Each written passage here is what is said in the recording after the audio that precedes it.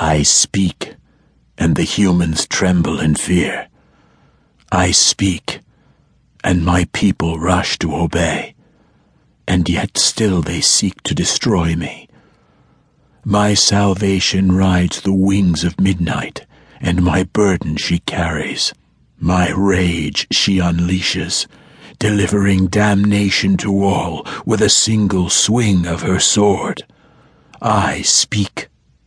A passage found in the private journals of Cronus, king of the Titans. Speak all the hell you want. I'm taking what's mine.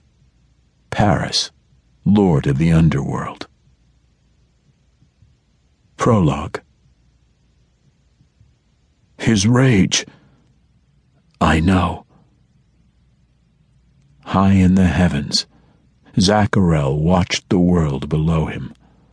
Watched as the once genial Paris murdered yet another of his enemy, the hunters. How many victims that made in the past hour alone, the angel could not say. He'd long since lost count. And even if he paused to do the tally, the answer would have changed a second later as yet another body fell to the slick, blood-coated blades the warrior wielded. Of course, the panting, sweat-soaked Paris spun to engage two others, his motions fluid, lethally graceful, as unstoppable as an avalanche.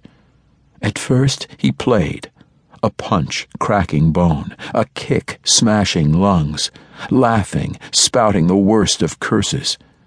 Soon none of that was enough for the demon-possessed soldier, and he danced his blades over the tendons in their ankles, hobbling his prey for easier elimination. Paris had made himself bait to purposely draw these hunters to him. They'd come eagerly, happily, intending to steal the vile demon tethered inside him and finally end him. So Zacharyel could not fault the warrior for what he did to defend himself, even as several new bodies joined the already mountainous pile enveloped by a sea of crimson and black.